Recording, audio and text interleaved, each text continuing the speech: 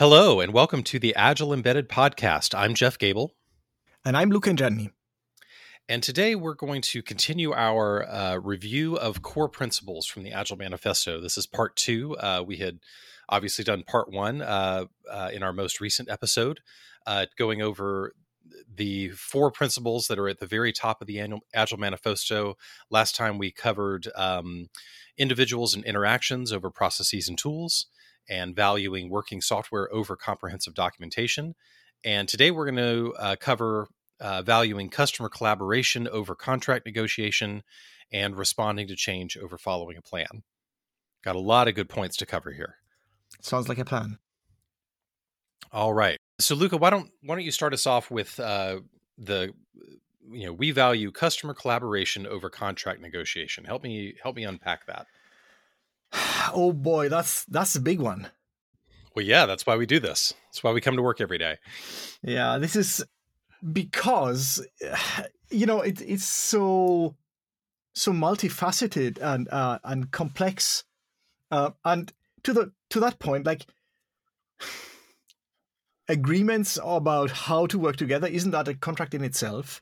As much as we say that Agile is about finding your own approach and being open to change, not being overly rigid.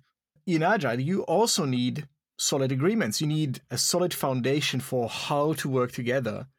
And so there is always contract negotiation on some level, maybe not on a legal level, which I guess is what the Agile Manifesto was talking about, right?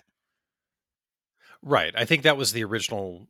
Again, they were reacting to a certain, phase of how things worked back then, and still in many organizations do work, where you have maybe, again, a large dev shop that's doing either a government contract or some, internal application for some huge client, and they spend months and months and months wrangling over this very detailed contract, trying to cover every possible edge case. And a lot of that probably involved very detailed requirements, because how can you scope a project without requirements? And again, which leads to big design up front. And what they were saying is, let's start the process. Let's get you something early and start getting your feedback, because then you may realize that you want something different, that you don't want all those things. Who was saying that? The Agilists? I imagine the Agilists were saying that. They were suggesting that to their customers and saying, let's collaborate more closely during the process. It should not be negotiate everything up front, which involves designing everything up front. We go away for 2 years, and then we come back to you with a completed application, and you say, this isn't what we wanted, or can it do this? Now that you see it in front of you, start that feedback loop as early as possible. Yeah, but if you come to the situation where you say, this isn't what we wanted, wouldn't it be nice to have a contract that you can point to and say, now give me what I was asking for? Well, so the problem is that what they were asking for may not be what they want when they actually see it. A lot of times, the plan doesn't survive first contact with the enemy. When you think you know what you want, and you may specify what you want, and they may give you what you say you want, they being the dev shop, and then you actually start using it, and you go, oh, now that I'm using it, I'm seeing all these new things. So what you're telling me is that we need to plan more upfront. No, Luca. No. Bad Luca. All right, I'll go be in my corner. So the point is to involve the customer, have much more frequent check-ins. I think various Agile frameworks formalize this with this. Scrum has the planning sessions and things like that. And I don't think getting into how the specific frameworks do it is useful, because as we've said in the past, those frameworks can become and have become monsters in themselves, where you rigidly follow this framework to the detriment of actually interacting with each other and practicing improvement.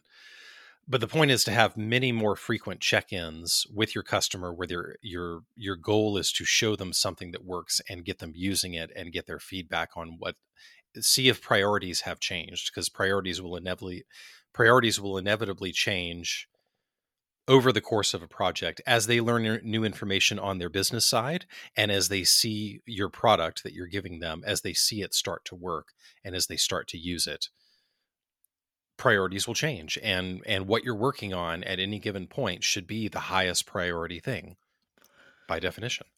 Yes, and I want to point out that this is not some crazy invention of Agile. Like if you read traditional requirements management literature, what's his name, Carl Vigas, I think, for instance. Oh, I haven't read any of that. I have, and amazingly, what Vigas states in his book, and this is one of the famous books about requirements engineering. He states that you should expect a rate of change of requirements of about 10% per month for traditional projects, not for agile projects, mind you. Right. So in other words, even without agile, you can expect so much change, so much churn. I mean, 10% per month essentially means that after a year, nothing is as it was. Right. And so agile essentially just takes that reality by the horns and says, okay, fine. We need to deal with that in a constructive way because it's happening anyway, whether we like it or not, whether we are trying to do traditional requirements engineering or not. So I imagine most people hear this and they say, yeah, that sounds great. I'm sure it's all I think it sounds unicorns and frightening. fairy. You think it sounds frightening to give up on the detailed contracts? Yes, and sort of to look reality in the eye and say, we can't actually plan this. Like, what else can we do? If I don't know, Jeff, whether you've ever paid for software development with your own money. I have, and believe me, it's scary. Mm-hmm. Like, you're giving this developer a stack of money, and then they kind of disappear into, into the cloud or wherever it is that software developers live. And hopefully, at some point, they will return with something that is actually useful to you. And if not, then you're out, a nice stack of money. Right, and it's even worse when it's not an upfront stack of money; it's an hourly rate, and And the meter's just running. And you don't know what the you're meter's getting just running, and you don't know what you're getting for it. Yeah, which is interesting enough why I don't charge hourly when I do my development work for my customers. So yeah, no, it is scary. I guess there are a couple of different ways to kind of approach a solution to that, but in the end, what we were talking about here before we pressed record is any solution to that dynamic requires a high degree of trust between the customer and the development team. And sometimes you just don't have it. And sometimes there's not really a relationship and you have to try to build one up from scratch. And sometimes there's maybe a broken relationship where, if the customer and the development team have been married together for a while, in the sense that the development team is the internal IT organization and the customer is the finance department or whatever, and there's a lack of trust on both sides. The finance team says we've had these projects in the past and they never go anywhere, and the IT organization says you always change your mind and you never tell us what you really want, and that kind of thing. To repair that is a difficult task. Yes, agreed. But I'm wondering, like, if there is no trust, doesn't it make sense to have a contract and say, okay, fine, this is what we agree on, and we also agree that if you don't deliver, then at least I get to wring your neck. That's that may give you nice warm feelings up front, but in the end you're going to be wringing necks rather than getting a successful project. That's true. Like, it may be very satisfying to wring somebody's neck if they don't Right. deliver, but that will make them not really deliver anymore, will it? Right. And I think there are certainly toxic workplaces out there where, big bureaucracies where there are people hiding inside and they don't actually care about getting the work done.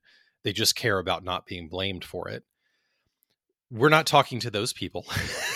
Our audience doesn't consist of those people. We know our audience consists of people who care about their work and actually want to provide real value.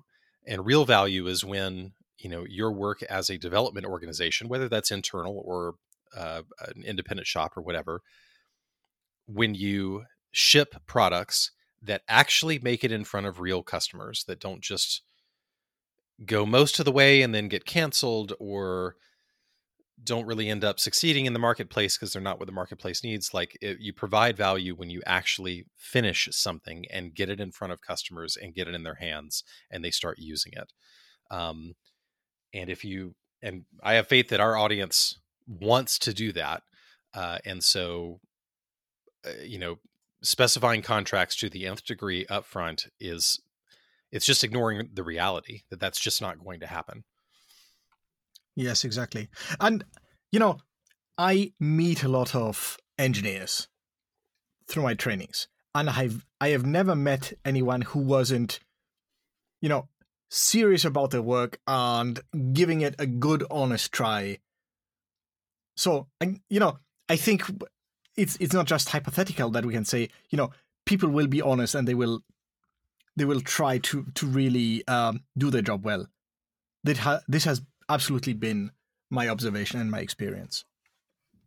But now I still don't know what to do about this trust issue. Like, Jeff, what do you recommend if I want to go to an agile way? And so I cannot have a contract that specifies the deliverable to any degree of certainty, because the whole point is that we keep ourselves open to change. Right. What are you going to do? So, I mean, the way to build trust between parties, and coincidentally, the most effective way to get to an end product that is successful, is to tighten these feedback loops, to shorten the iteration time, to, like, if you have a customer that you're working with and they don't trust that you're actually going to get the end product done, say you're on this project, this is a large project, it's going to take 2 years to get to what everyone agrees is kind of a reasonable endpoint. If you can demo them something that works, that you hit a milestone as soon as possible, within a month, probably not 2 weeks, but on the time scale of a month, and you show them something that gives them a little bit of confidence. And then the month after that, you show them something else and you work together and you say, hey, we're pretty happy with how this works, but what do you think? Does this actually fill your needs? And you're like, yeah, mostly, but why don't we change this? You come out of those meetings, like showing up to a very frequent milestone iteration meeting like that with something that works, and then getting feedback from your customer and collaborating on it. That's how you build trust.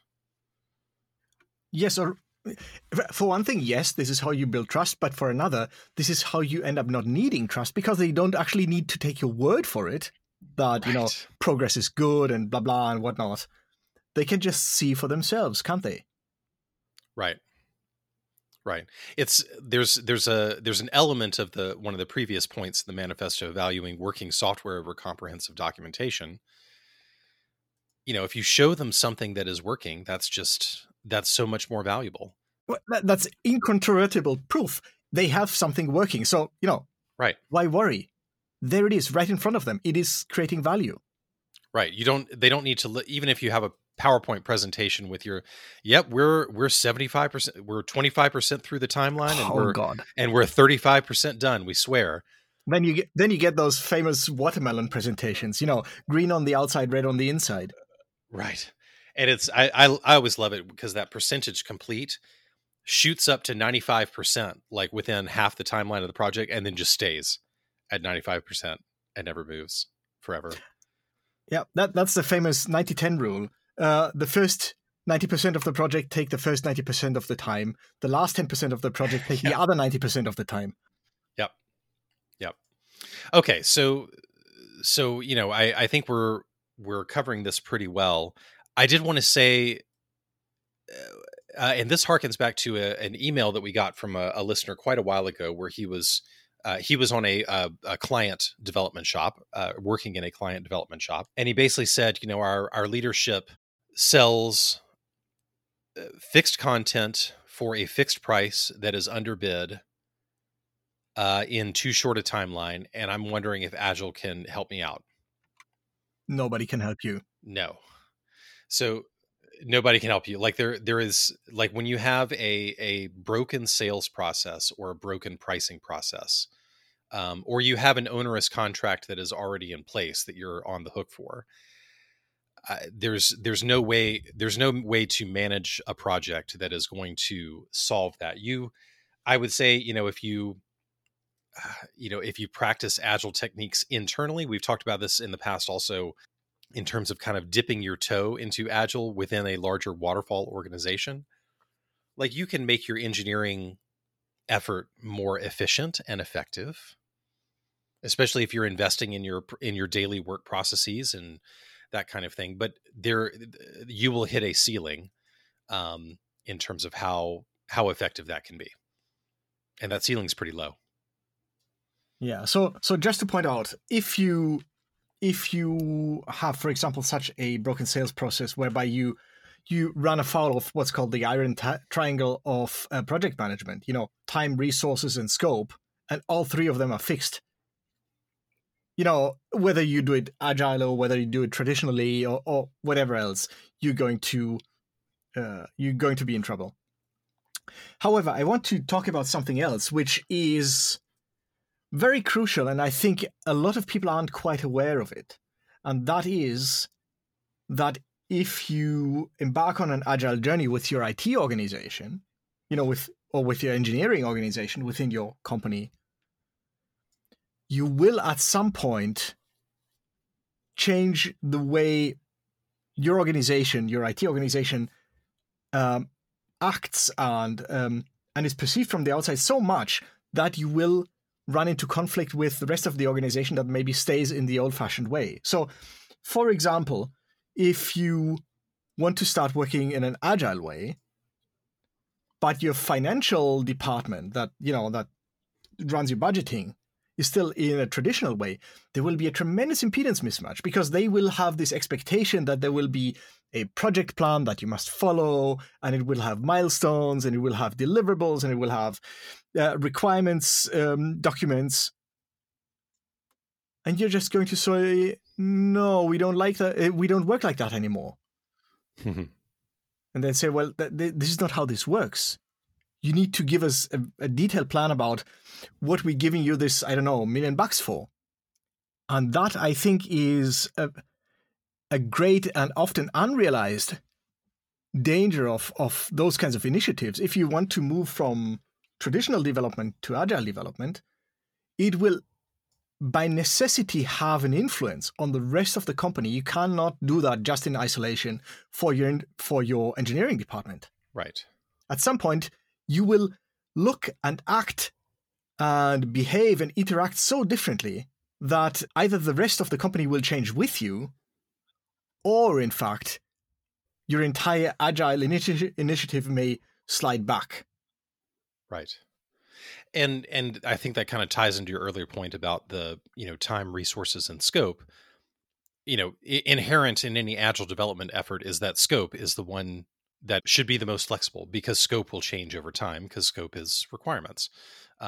You can fix people, and you can fix time, and say, this is your team. We can't hire any else. You have these 5 people, and we've got to be done by this date, or we have a big, there's a big show, or like marketing has to plan out their promotion activities in advance. So this is the date we've got to ship. And then at that point, you work on the highest priority things until you're done. And so I think that's, you don't just go to your CFO and say, we can never guarantee anything. Like, that's not reasonable, from a business standpoint, or a relationship standpoint. So you say, this is the goal. You're telling us what budget we can spend, and we've all agreed on the timeline. And essentially, we start at the highest priority things. We can't guarantee every bit of scope, but we will guarantee that it will be the best we can do in that time. And you can estimate, it's going to, you pad it enough, your schedule enough, to where you can be confident of achieving some functionality. And then if there's bells and whistles beyond that, those can and will change. I will say, I want to make sure we don't get too far away. This is the Agile Embedded podcast, after all. So let's maybe look at, so we keep talking about internal IT organizations, and our audience is like, we're developing physical products here. So, what are some of the things that are specific to developing embedded products? that this may fall under. There is nothing that is specific to embedded or anything that is specific to purely software products. This is a problem that is as old as building things under contract. Hardware, Luca, hardware. There's hardware. Hardware is hard. Yes, it is. Completely agreed. And if anything, maybe it makes those problems more pressing. But the principles stay the same. Even if you're not building electronic devices at all, if you're building, I don't know, houses, the same problem still, in some sense, apply. I don't know about building houses. That's it's true though. Like when our house was built, that was a purely agile process. That was so fascinating about it. I watched it, and it was plain old agile. Yes, of course there was a plan. An architect showed up and drew a plan, but it was completely clear to everyone that this plan was just sort of a statement of intent. We want there to be a house, and it should have 3 windows over on that side. But where precisely those windows were going to end up was still kind of open. Like, if I looked at the plan, of course I could measure, okay, the plan says the position of the windows should be this. But, we were modifying an existing structure, so we had to open up the structure, look at it, and say, okay, there's a couple of gaps between whatever that's called, joists or something in English. And this is where the windows are going to be. I see what you mean. And so on and so forth. And to the point that, for example, they had daily stand-ups. Of course, they didn't call them that. If I had gone to those burly Bavarian workmen and I would have told them, oh, you have a very nice agile process there, they would have looked at me like I have 2 heads. But the point was, every day, the architect would show up, would gather all the workers around, would say, okay, drywall person, how's it going? Are you done with that room over there? Oh, you are. Okay, excellent. Electrician, that means you're free to start pulling cables into that room. Maybe grab the owner of the house and ask him where he wants his sockets. And then you can, drill the holes and mount the sockets, etc., etc. That was purely agile. Down to the daily stand-ups. Interesting. I hadn't really thought of it in that way. Okay. So you're out there, you're developing embedded products. We've talked about, it's obvious to everyone, the hardware development timescales are often, and to some extent inevitably so, but are often just longer than software development timescales. Yeah, but so what? The principles stay the same. The principles stay the same. Exactly. This is kind of the problem. This is the Agile Embedded podcast, but the principles are so universal that even if you don't have any electrons flowing anywhere in your product, the same issues will still be present in some form, and the solution will still look the same in some form. Sure. And I guess just people may not realize the implication of that. And I really want to talk more in the future about faster hardware iterations. And we've touched on this in the past, and I want to get some hardware experts on the show to really talk about how we can do that. Whether it's I don't know whether it's necessarily frequency or latency or just overall throughput, but it's really frequency is what we want. Is when you find a problem with the hardware, getting it fixed and getting a new version that has that improved performance or fixes that bug or whatever it is as soon as possible, and doing everything to reduce that time down. Because I think a lot of people get complacent and say, well, this is just the way it is. It takes 12 weeks to spin a new board. And I don't think that's necessarily true. And I think it can unlock a lot of capabilities with your organization when you question those limits and you start to push them. Yes, that's exactly right. Well, that smells like we're moving towards the next. Yeah, I think we've beaten this one to death. We're already naturally moving on. Yeah. So, responding to change or following a plan. And I think Jeff is making the point that the shorter your iterations are, the easier it is to respond to change, right?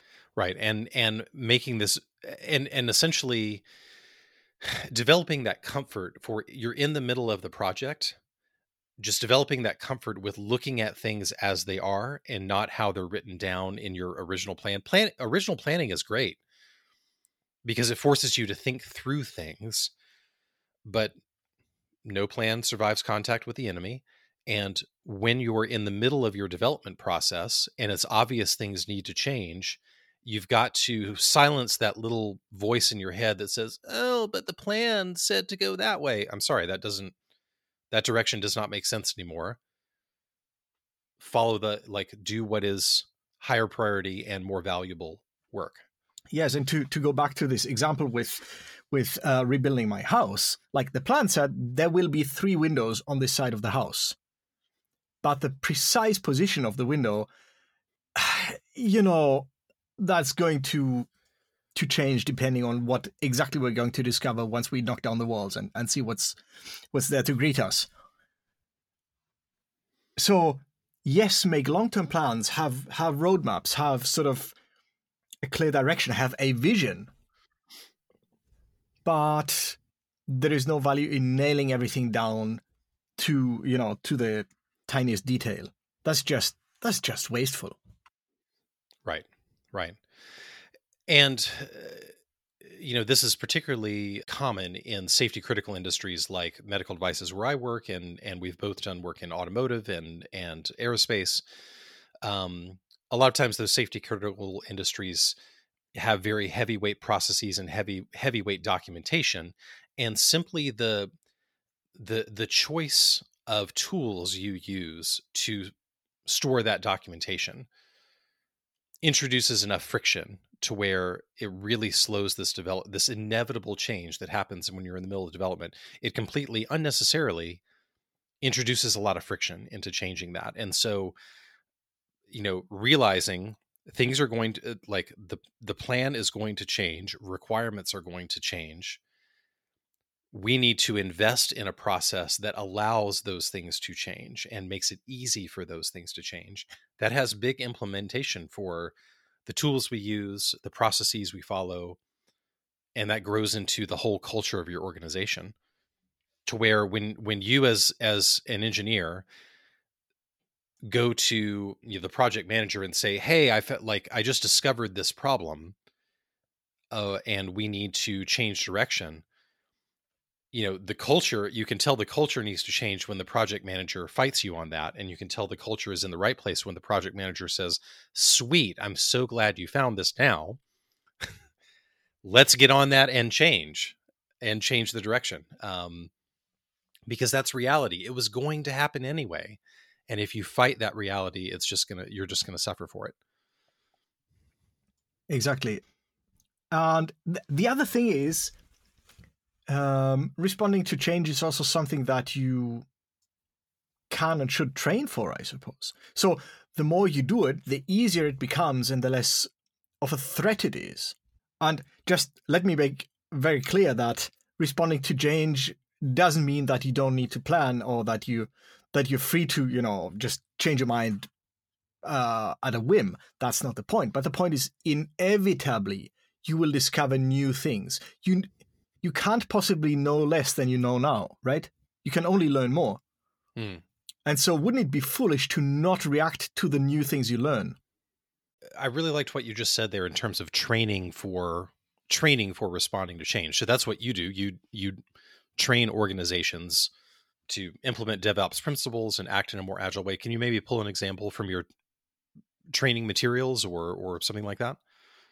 Well, maybe to take a step back, there's this principle that says, if it hurts, do it more often. So if you find yourself struggling with the reality of change, then that is probably a sign that you're not as good at it as you should be. Sure.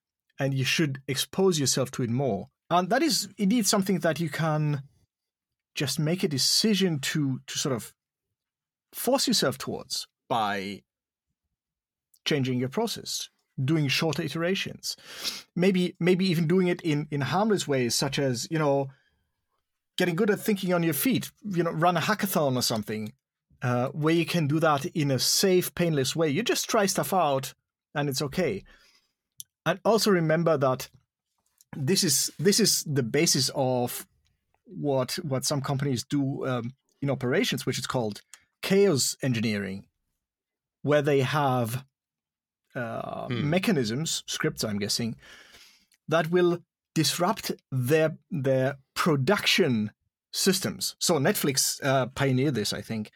They have what's it called? It's called the Simian Army. It's a bunch of scripts like there's like the latency monkey that will just inject latency into their live production system. Mm-hmm. And you might think, they are crazy. Why would they break the production system? But they do have a point, because it's going to break anyway. So they better be prepared for it. And the latency monkey, for instance, gives them the chance to prove to themselves that they are ready to react to such a situation. And if they aren't, like if Netflix's stack blows up, then at least, because this is an artificial outage, they can stop the script, and service will be restored, and they know they can run it, at 12 at 12 noon, when everybody's in the office anyway, instead of at 3 in the morning when those things typically happen. And so that way, you get yourself used to those kinds of disruptions, like change or like outages, etc., etc. And it's funny, like, so bringing that up again, bringing it back to the embedded world, I was just thinking, my first reaction was, okay, how can you introduce this kind of chaos engineering into embedded development? And you can, you can do system level, or maybe I would call it integration level testing on your embedded devices, where you're injecting faults. Fuzz testing is a great example of kind of exactly what you're saying, where you're injecting a whole bunch of random inputs and making sure that your device handles them correctly. You can replace certain like do a build of your embedded software, and replace like your memory allocator with one that's going to intentionally fail every once in a while, and then you actually want to see it do the right thing. Maybe in a medical device, it just throws an error code and shuts down, or maybe in some consumer device, it has to reset and bring itself back up very quickly. And so if you introduce these, do a test build where you introduce these modules that are going to periodically fail, and then make sure your device operation seems seamless, that means that you've handled those correctly. So that's kind of a way to apply that principle even to embedded systems. Yeah, and to give another example, famously, Amazon's development infrastructure is intentionally flaky. You can't actually be sure, as you're developing against a given service or something, that the service will be available to you. So that hopefully gets you into the mindset of expecting the case where the service is down for whatever reason, unreachable for whatever reason. And of course, you can do the same thing even in embedded. Maybe you want to be nice to your colleague, and as you're walking past his desk tomorrow, you just pull out a random wire and see how well he reacts to it. I'm sure he'll be grateful. Oh, I don't know that your colleague is going to be grateful for that, but I will say, like, so for those of you who are developing maybe IoT devices, at that point, your embedded hardware has this connection to the internet and to the cloud, and at that point, all of those same issues that Netflix and Amazon and any other cloud SaaS developer kind of works with in terms of availability and latency of services over a network, now you have to deal with those too. So you can make sure your device handles those network disruptions cleanly, and there's you have you presumably have a network connection, and those are famously easy to fuzz, and maybe there are lots of libraries out there that you can use to alter those in fun new ways, and as opposed to, say, analog connections, you'd have to. Well, we've talked about building hardware simulators in the past that make it a little more messy and require more investment. But okay, so I think we've kind of gone down a rabbit hole here of of chaos engineering. Yes, we have. But the original point was responding to change over following a plan, and essentially, it's you have to build an organization that has a culture that is comfortable doing that. And I think that was kind of how we got on that tangent. But there are a lot of implications there. But in general, shorten the iteration cycles, improve your feedback loops, recognize that what you're working on for the next short period of time should be the highest priority uh, goals in front of you with all the most current information, as opposed to following this thing that was written down months and months ago. Yes, and I think it bears pointing out that responding to change is something that needs to be applied to all levels. So if you want to respond to change quickly, maybe you need to have the technological base for that. So, for example, you need to be able to iterate quickly on your board designs. You will have to have the processes in place, one level up, that deal well with change. So, agile processes, for instance, obviously. You will need to have an organization that that can work well with change, which mostly means having different teams, different elements of your product, of your architecture be as independent from one another as they can be, so that a change on one side doesn't have too disruptive an influence on the other side. And of course, just like Jeff already pointed out, you need to have the appropriate culture where change is not just expected, but actually valued. Celebrated. Yes, and this is not a hollow phrase. If we learn something new, it should be awesome, and it should be a great chance to follow that. And if you've got the organization and the processes and the tooling to make that easy, then there's really nothing to be afraid of, is there? There's I want to tell a little bit of a war story here. So, my first job out of grad school was with this small unmanned aerial vehicle startup. The aircraft were helicopters, and they were full size, 35-foot rotor diameter, unmanned. And eventually, we were bought out by Boeing and did some time there. But when I first got there, it was very much a startup, and the man who started the company had worked in the Air Force of his home country for many years. That was how he got his career started, and so working on manned aircraft. And as happens in that industry, like, test pilots would die in crashes, and it was that was his background. And so when we were flying this unmanned helicopter around, and things would go wrong and the bird would crash, and all of us would be, there's this collective sense. This man who ran this company was almost skipping out to the crash site in excitement. And he would say, we're so, like, why is this a good thing? He said, because we're about to learn something new and nobody died. And I thought that was just a really powerful, poignant thing. In most of us, people don't have to die for us to learn something new. And I don't want to make it too morbid and focus on that part of it. But the point is like this very expensive aircraft that we had spent a year building and all of this effort gone into just fell out of the sky and is literally in flames, crumpled on the ground. And he responded positively to that because we were about to learn something to make the next version better, to prevent that problem from happening again.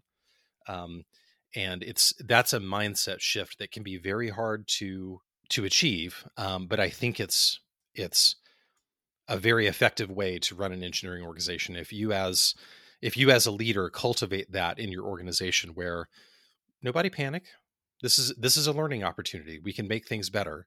I think that's really a powerful way of going about things. Yes, and by the way, one of the best ways you can do that is next time somebody comes up to you and says, I think I've discovered a bug. You're just going to say, thank you. this has been sort of a fixed pattern in my career, that the most effective, most senior engineers who also build the best products were the ones who said exactly this if you pointed out something that apparently wasn't quite right with their product. They didn't say, no, this is impossible, or how could you tell me, or anything. They would say, oh, thank you. Absolutely. All right. What do you think? Think we've beaten this one to death? Definitely. All righty. So, Luca, where can people go to find you online? Well, you can go to luca.engineer, so luca.engineer. That will link you to my website where you can find my contact information. You can find my blog posts. And in general, get in contact with me if you would like my support in agile processes, DevOps, both sort of generally and specific to the embedded industry. Jeff, what about you? So you can go to jeffgable.com and likewise find my contact information and articles I've written. And I focus very much on the medical device industry. For those of you out there who are in the medical device industry, I have a particular passion for dragging that industry out of the dark ages and into the 21st century. But I'm also, obviously this podcast is not specific at all to the medical device industry. And I would really love to hear from you. If you are curious about these processes and want to improve the way your organization does things and develops embedded products, please reach out. All right. Well, this has been the Agile Embedded Podcast. I'm Jeff Gable. And I'm Luca Ingenni. And we will see you next time. Thanks. See you. Bye.